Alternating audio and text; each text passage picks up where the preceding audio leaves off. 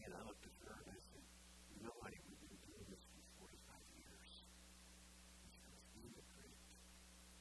So true, so true. When I was a kid, I came to know Jesus at the age of 13 in a personal way. I grew up in a Christian home, but it wasn't until I was 13 that I really understood what Jesus had done for me on the cross when he rose again. And so as I, like any teenager, I was exposed to a lot of Christian teaching because I was involved in a church and a Christian home. And I often heard the concept of Jesus wants us to be a servant. And so, everybody here this morning has heard that, and I'll tell you why, because the gentleman who read the scripture read it for us. So now we've all been exposed to the concept of servant, right? What does that really, really mean? Well, I want to start with a photo this morning. Linda and I, we have found that one of the most amazing ways to serve. Can you kind of see that? Linda and me are on the right there. This is in our front yard. And those are our 9 grandkids lined up according to age. And so CCC on their T-shirts, it stands for Cousin Camp Chaos. And we've been doing this now, I think, for 7 years. And here's what happens. We take all the grandkids, and the idea is that you have to be out of diapers in order to come. Except the one, we have the one non-Christian grandkid right in front of me there. He's the one wearing the Green Bay Packers hat. So you probably saw that, but we're praying for him. Sorry, Packer fans, but I had to have my shot there. But we get together, and you got to be out of diapers. But little Pax there with the Packer hat, he was born 9 weeks early, barely 2 pounds, and was in NICU for a while, and it was touch and go. And so, he endeared all the other cousins to himself.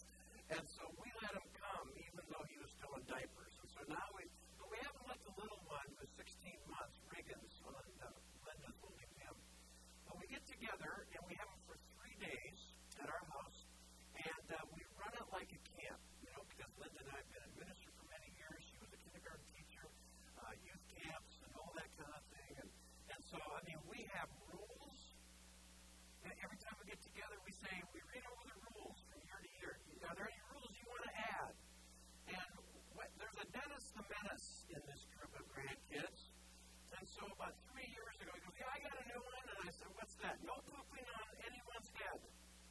And I went, okay, that's a good rule. Yeah, we'll try to keep aware of that, Weston. Thank you very much. And of course, they're all cracking up, because as cousins, they can get away with talking about poop better at grandmas than they can at home with their own mom and dad. So we have rules, we have chants, we have cheers, we have a camp song, we have crafts, we have projects, we have swimming, we have games, we have competition. Linda's the camp director, I'm the assistant, but I do get to be the camp speaker every once in a while. It's amazing. And so this last summer, because our oldest is 15 going on 16, we asked the kids, maybe we should bring this to an end. You guys are, 3 of you are teenagers now. And they're like, oh, no, we're going to keep doing this. Even when you're too old to do it, we'll do it. And you come and we'll take care of you. I'm like, yeah, this is the way it should roll, So, friends of mine on staff at church, when they hear about this, and they go, hey, would you adopt ours for just a couple days? So we give our adult kids a break. And so friends have said, what do your adult kids do during those 3 days? And I say, they thank God for having the greatest parents on the face of the earth.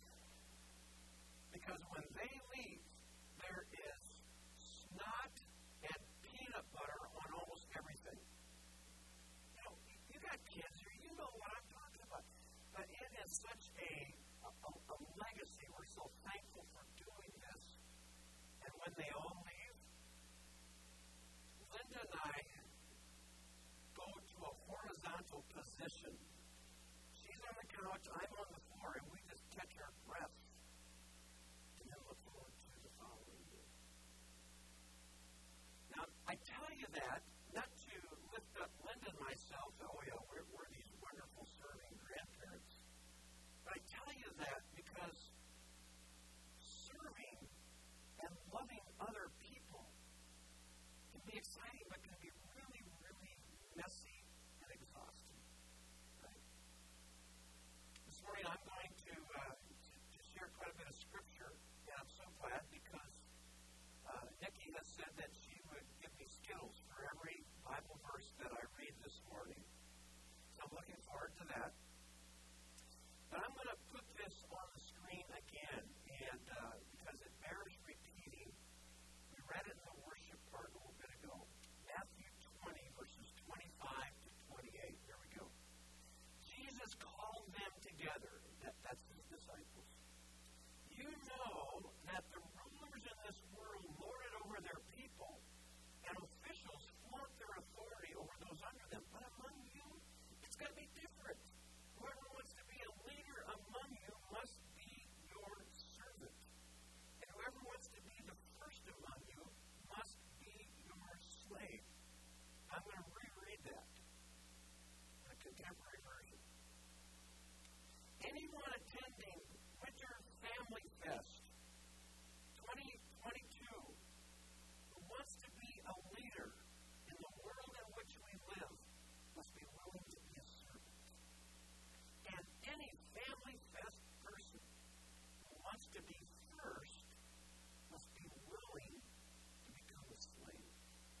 For even the Son of Man came not to be served, but to serve others, and to give his life as a ransom for many. That makes a difference in the world. When you think about it, so really, that's defining what servanthood really is. But you might go, so why? I mean, it's almost like we overplay that statement oftentimes within the body of Christ. And sometimes I think we take it for granted. We kind of brush over, oh yeah, we all need to serve. Yeah, we get that. But have you ever thought about why? I mean, yes, Jesus is teaching us here, but in response to Jesus' words, it shows our love for Jesus. When he says in John 14:15, if you love me, obey me. Well, here's some instruction he's given us. And so if we love Jesus, we're going to obey that instruction to be a servant. Another reason for motivation on it is that it shows Christ's love to others. John 13:35, your love for one another will prove to the world that you are my disciples. I bet we all know someone who has rejected faith or they're not interested in faith because they see how often those of us who claim to be Christians do not love one another or serve one another. It brings glory to Christ. Remember the establishment of the early church in Acts chapter 2? And all the while, they were meeting together and serving and loving and praising God and enjoying the goodwill of all the people. And each day the Lord added to their fellowship those who were being saved. It brings glory to God. It adds people to the kingdom. Maybe another way to think about servanthood. What comes to mind right away is, okay, so what do we do? We're going to talk about that in the next few minutes, but I want us to back up. I think when it comes to serving, like Jesus is teaching us, it doesn't start with what should we do, but it starts with who should we be. Would you agree with me that on our own, we're not that cut out to serve other people? There's this thing called being born with the Adamic sin nature, and we naturally then are selfish. Why else do you think kids button mine in front of each other? Mine, mine, mine. It's like the story I heard recently of a young mom, two boys, Ryan and Jeffrey. Ryan is 6, Jeffrey is 4. And there are a couple of cookies on a plate, and Ryan and Jeffrey are each going to get a cookie, but one looks slightly bigger than the other. And they're arguing and fighting about who gets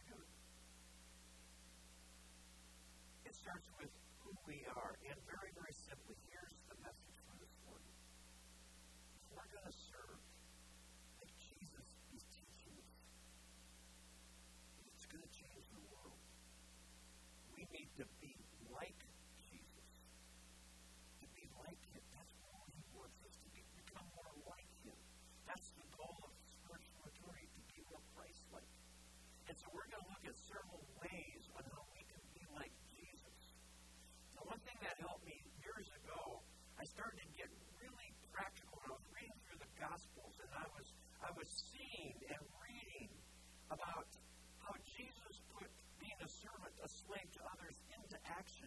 And I started visualizing and seeing his physical body. So with that in mind, we need to be like Jesus in several ways. And I'm going to share some with you that hopefully will make it a little more memorable in how we do that. Here's the first way. We need hearts that overflow with compassion. We need hearts that overflow with compassion. Now, sometimes we could serve or do something for somebody else out of duty, and sometimes that's the right thing to do because even when we don't feel like it, it's the right thing to do. But how much more freeing would it be if we had hearts full of compassion like Jesus? It would become contagious. It would be natural. Let me take it at Matthew chapter 9, 35 through 38. I want you to picture this in your heads. Jesus was traveling through all the towns and villages of that area, teaching in the synagogues and announcing the good news about the kingdom. I'm going to stop there. Walking the talk is so real. Jesus is announcing the good news. But what? He doesn't just announce the good news. He lives it out by what he does. He gives action. He gives feet to the reality of the coming kingdom. And he healed every kind of disease and illness. And when he saw the crowds, here it is, he had compassion on them because they were confused and helpless, like sheep without a shepherd. He said to his disciples, the harvest is great, but the workers are few. So pray to the Lord who is in charge of the harvest and ask him to send more workers into his field. You and I have a heart of compassion like Jesus. Let me tell you about a church that I visited some years ago in Fort Lauderdale. My friend Rich and I were going to that area of Florida, and we were going to be leading a spiritual growth conference for high schoolers. And it was going to start on a Sunday afternoon. When we got in on Saturday night, we heard about this happening in church, and we went to visit, and we were standing off to the side of it. It was a big church, and so we could see a lot of the congregation during worship. And you guys, blow my mind. Here's what we saw.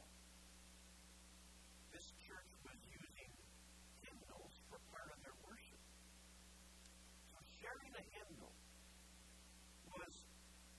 were people who were dressed to the nines. Some of the men were wearing suits. I mean, sharp. And you know who was hanging on to the other side of the hymnal? Homeless people. I mean, because I was standing near, it wasn't just that I saw the rags and the filth that was on them. I could smell it. Sharing hymns. Rich turned to me and he goes, you know, I think Jesus hangs out here a lot. So afterwards, we sat down for lunch with the senior pastor and learned more of the story. They had decided a previous 2 or 3 years earlier that they were going to take what I just read very, very serious. And they were going to begin to not just talk about reaching lost people and meeting the needs of people. They were going to seek to have the compassion of Jesus, like in Matthew chapter 9, and start doing things. And so they were opening up food shelves, and every week they had 2 or 3 meals that they were feeding the homeless. They were having doctors who were part of the congregation come in, and I don't know if it was legal, but they were doing it anyway. They were taking care of them in the church basement.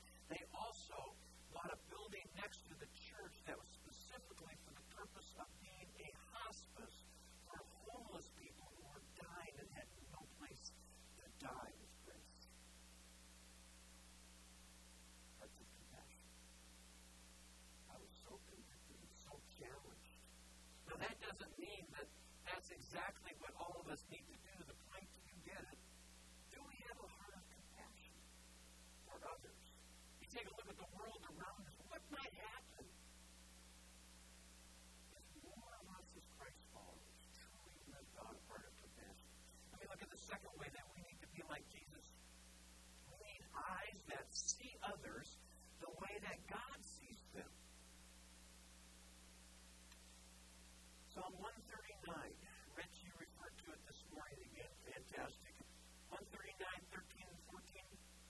writes, I'm fearfully and wonderfully made. You made all the delicate inner parts of my body and knit me together in my mother's womb. Thank you for making me so wonderfully complex. Your workmanship is marvelous, and how well I know it. Does anybody notice there's any division in our country today? Around the world? Has anybody noticed the wedge that the enemy is using to cause division even within the church? Has anybody noticed that whether you're on the left or the right politically, there's hatred and animosity going both directions? Has anybody noticed that it seems that the struggle with what color our skin is and what the enemy is doing with that?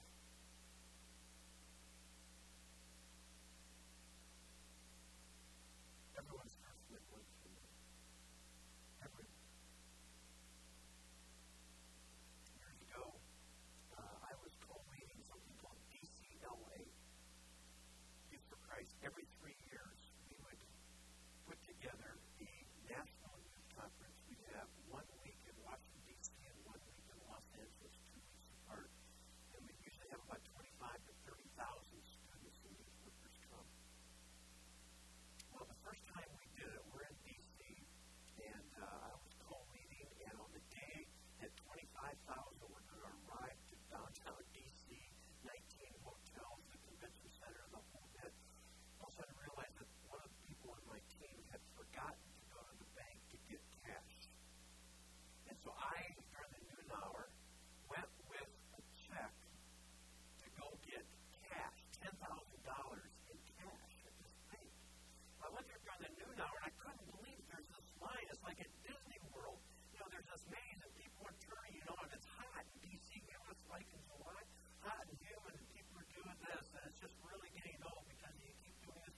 You look at the same sweaty person over and over and over again. And as I'm doing that, I'm getting frustrated. I'm going, Lord, what is with this? Lord, you know that this national event is starting tonight, and I'm one of the people in charge. I didn't say this to the Lord, but deep down, you know what my heart was? I'm really important here, God. Let's loosen this up a little bit. Get me into the bank so we can keep the event starting on time. As I'm complaining to the Lord, all of a sudden my eye catches an African-American gentleman who looks very tattered in the next lane. And as I glance, I realize that our eyes met, and he just gave me the biggest smile. Did not have a tooth in his mouth. So I smiled back. And so we kept doing this, we meet and we cross and we go, hi, how you doing? And he kept smiling. And all of a sudden, the Spirit of God came on me and went, Byron, I love you so much, but basically, you're being a selfish idiot right now. This man is fearfully and wonderfully made. And I want you to see him the way I do, as fearfully and wonderfully made. Talk to him. Talk to him. Learn his story. So there's a wall, and I ducked under the rope, stood next to him. I went, hey, how you doing? I'm Byron.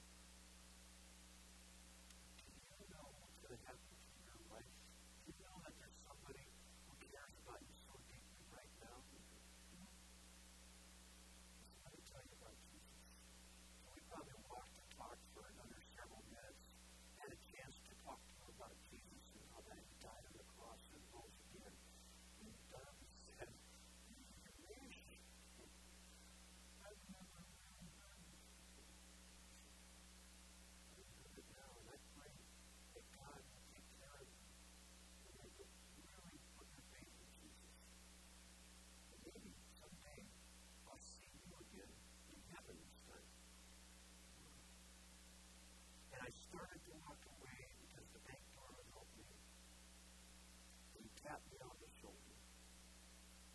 He gave me a hug. That's the most anyone's talked to me in years.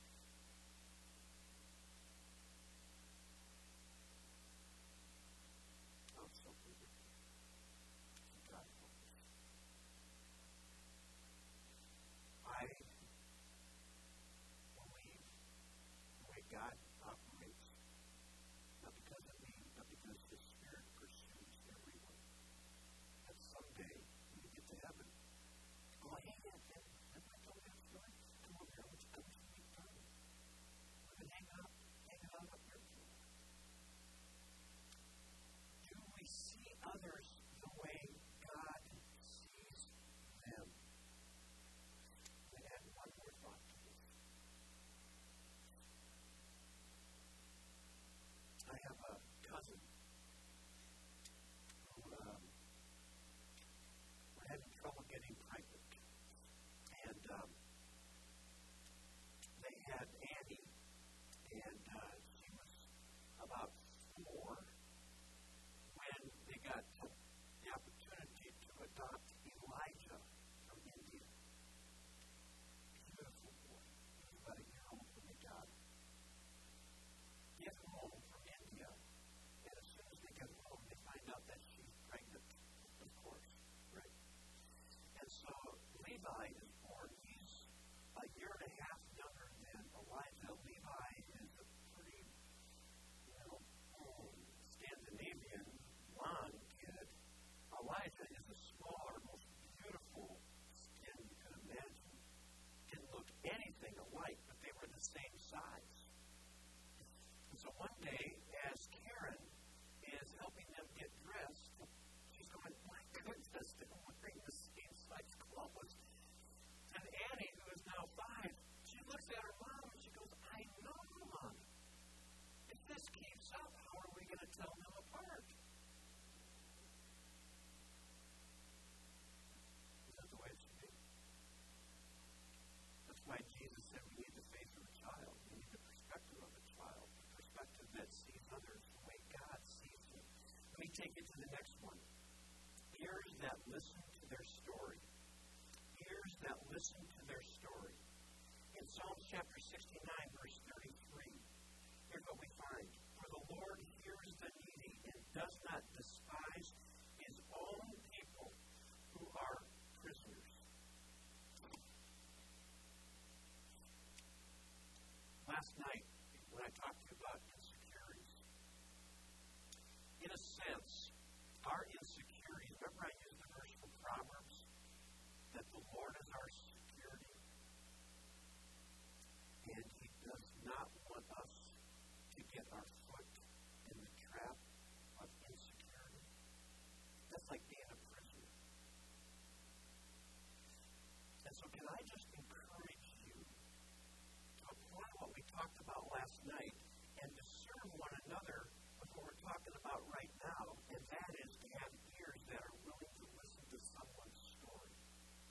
And this is all about having a serving perspective. Because rather than waiting to get to know somebody or exchanging comments about whatever, what if we were going to ask an open-ended question with somebody we already know but not that well, and we said, hey, tell me more about your story. And give that some time. If we get serious about really having ears that want to listen to someone else's story, you know what God does? God has a story. We have a story. They have a story. And what God wants to do, if we have hearts full of compassion, we have eyes that see them the way He does, and then we're willing to have ears that are listening to their story through questions, here's a tip. Ask a second question. Ask a third question. And let the conversation continue to learn your story. Let me take you to another way that we need to be like Jesus if we're going to serve and see God change the world around us. We need hands that show Jesus with skin on. We need hands that show Jesus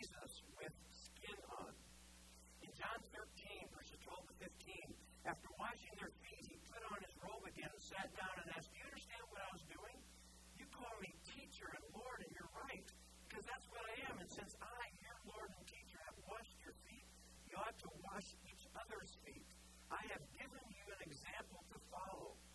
Do as I have done unto you. Now, we might have a few of you right now going, oh, no. We cannot actually wash each other's feet this morning. No, it's too cold, so we're not going to do that. To hear what Jesus is saying, I picture this. The disciples know that he is the King, the Son of God. If you have been in that room, I have been in that room. How would we have responded? Picture Jesus getting down on his knees and putting your feet in the basin of water and washing them. The hands, Jesus that would later have spikes and would keep them as he hung on a cross. You then have hands like Jesus, his skin. Now that does not mean that we're always trying to go, is there anything I can do in a handy way for you? Because see, I would struggle with this one because Linda knows I'm not a handyman. So I have to figure out other ways to have Jesus-like hands. Because I really can lift up my sweetheart, and I'm just going to guess that a lot of you would say the same thing here this morning. One of my favorite passages is Proverbs chapter 31. Proverbs 31 women. And in that chapter, if you've ever read it, this woman is amazing. I mean, she takes care of her family. She has a business. She has a career. She loves her husband. She is helping others. It's absolutely incredible. And can I just say, men, do we realize that if we are married and God has given that spouse to us, it's amazing. My dear wife, Linda, and I were old school when it came to raising our kids. So we didn't spend the money that we couldn't afford disposable diapers. And so we did it the old-fashioned way where, your child has a mess, you take off the diaper with the mess, you go to the toilet, you sink it in the toilet bowl, wish it around a little bit, flush that down, you pull it out again, now you put it in a 5-gallon bucket with water, and then when the bucket is full, and some of you are going, are you serious? And then you take it downstairs to the laundry room, and then when you have a full bucket, now you take them out of that bucket, and you put it in the other sink, rinse once more, and then into the washing machine. Then you pull them out of the washing machine and dry them, and then you fold them, and then you put them away. I was a wuss when it came to that. I figured out one day, with our 3 kids, my beautiful wife put her beautiful hands, the hands of Jesus, into the toilet over 3,600 times. That's serving. It's serving. And so think about right now, whether you are a man, a woman, whether you have kids or you don't have kids, is there some way that you could have the hands of Christ, hands with Jesus-like skin on them, to serve someone else? And then I'll finish with the last way. Mouths and feet that bring the good news. Mouths and feet that bring the good news. I've had the privilege of going to a country called Bangladesh a couple of different times. And I did this when I was with a ministry called Youth for Christ. And I went there to do a conference where I would speak to Bangladeshi kids. Now, if you don't know anything about Bangladesh, it's 99% Muslim. And when I was there, the Taliban were in control of the government. And so we go there. The first time I'm there, I take our middle child, our son Tyler, with me. And we were at a camp. And, if you can imagine a camp in a third world culture. And Bangladesh is always rated one of the 3 poorest nations in the world by the United Nations studies. Poverty is unbelievable. And so here's what was happening. There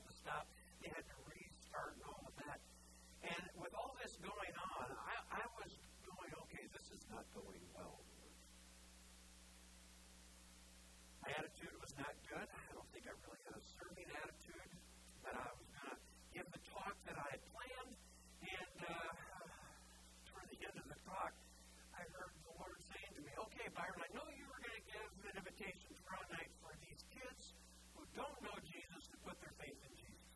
But I want you to do it tonight. And now I'm arguing. As I'm talking, I'm arguing inside. I'm discussing. No, I'm arguing. I'm complaining, Lord, don't you know better? It's a hard before it's human. There's little critters running around. This is not a good time to invite kids who don't know Jesus to put their faith in Christ and begin the Christian life. And I kept praying, the Lord, no, just trust me. So I was finishing up, and I'd say, all right, we've been together for 3 days. Here's the deal. I've shared with you that Christ died on the cross and he rose again. And I want to tell you tonight, that gift is for you. You just have to receive it.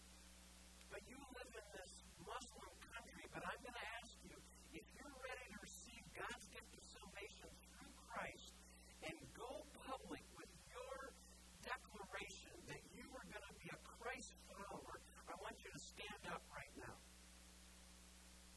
About 150 kids. So I turned to my translator and I went, I don't think you understood. No, we're going to say this again. So I said it again and I said, remember, one of your leaders, the absolute truth, no exaggeration, one of your leaders, family member, was beheaded by the Taliban just a month ago for his faith in Christ. I want to make sure, do you want to follow Jesus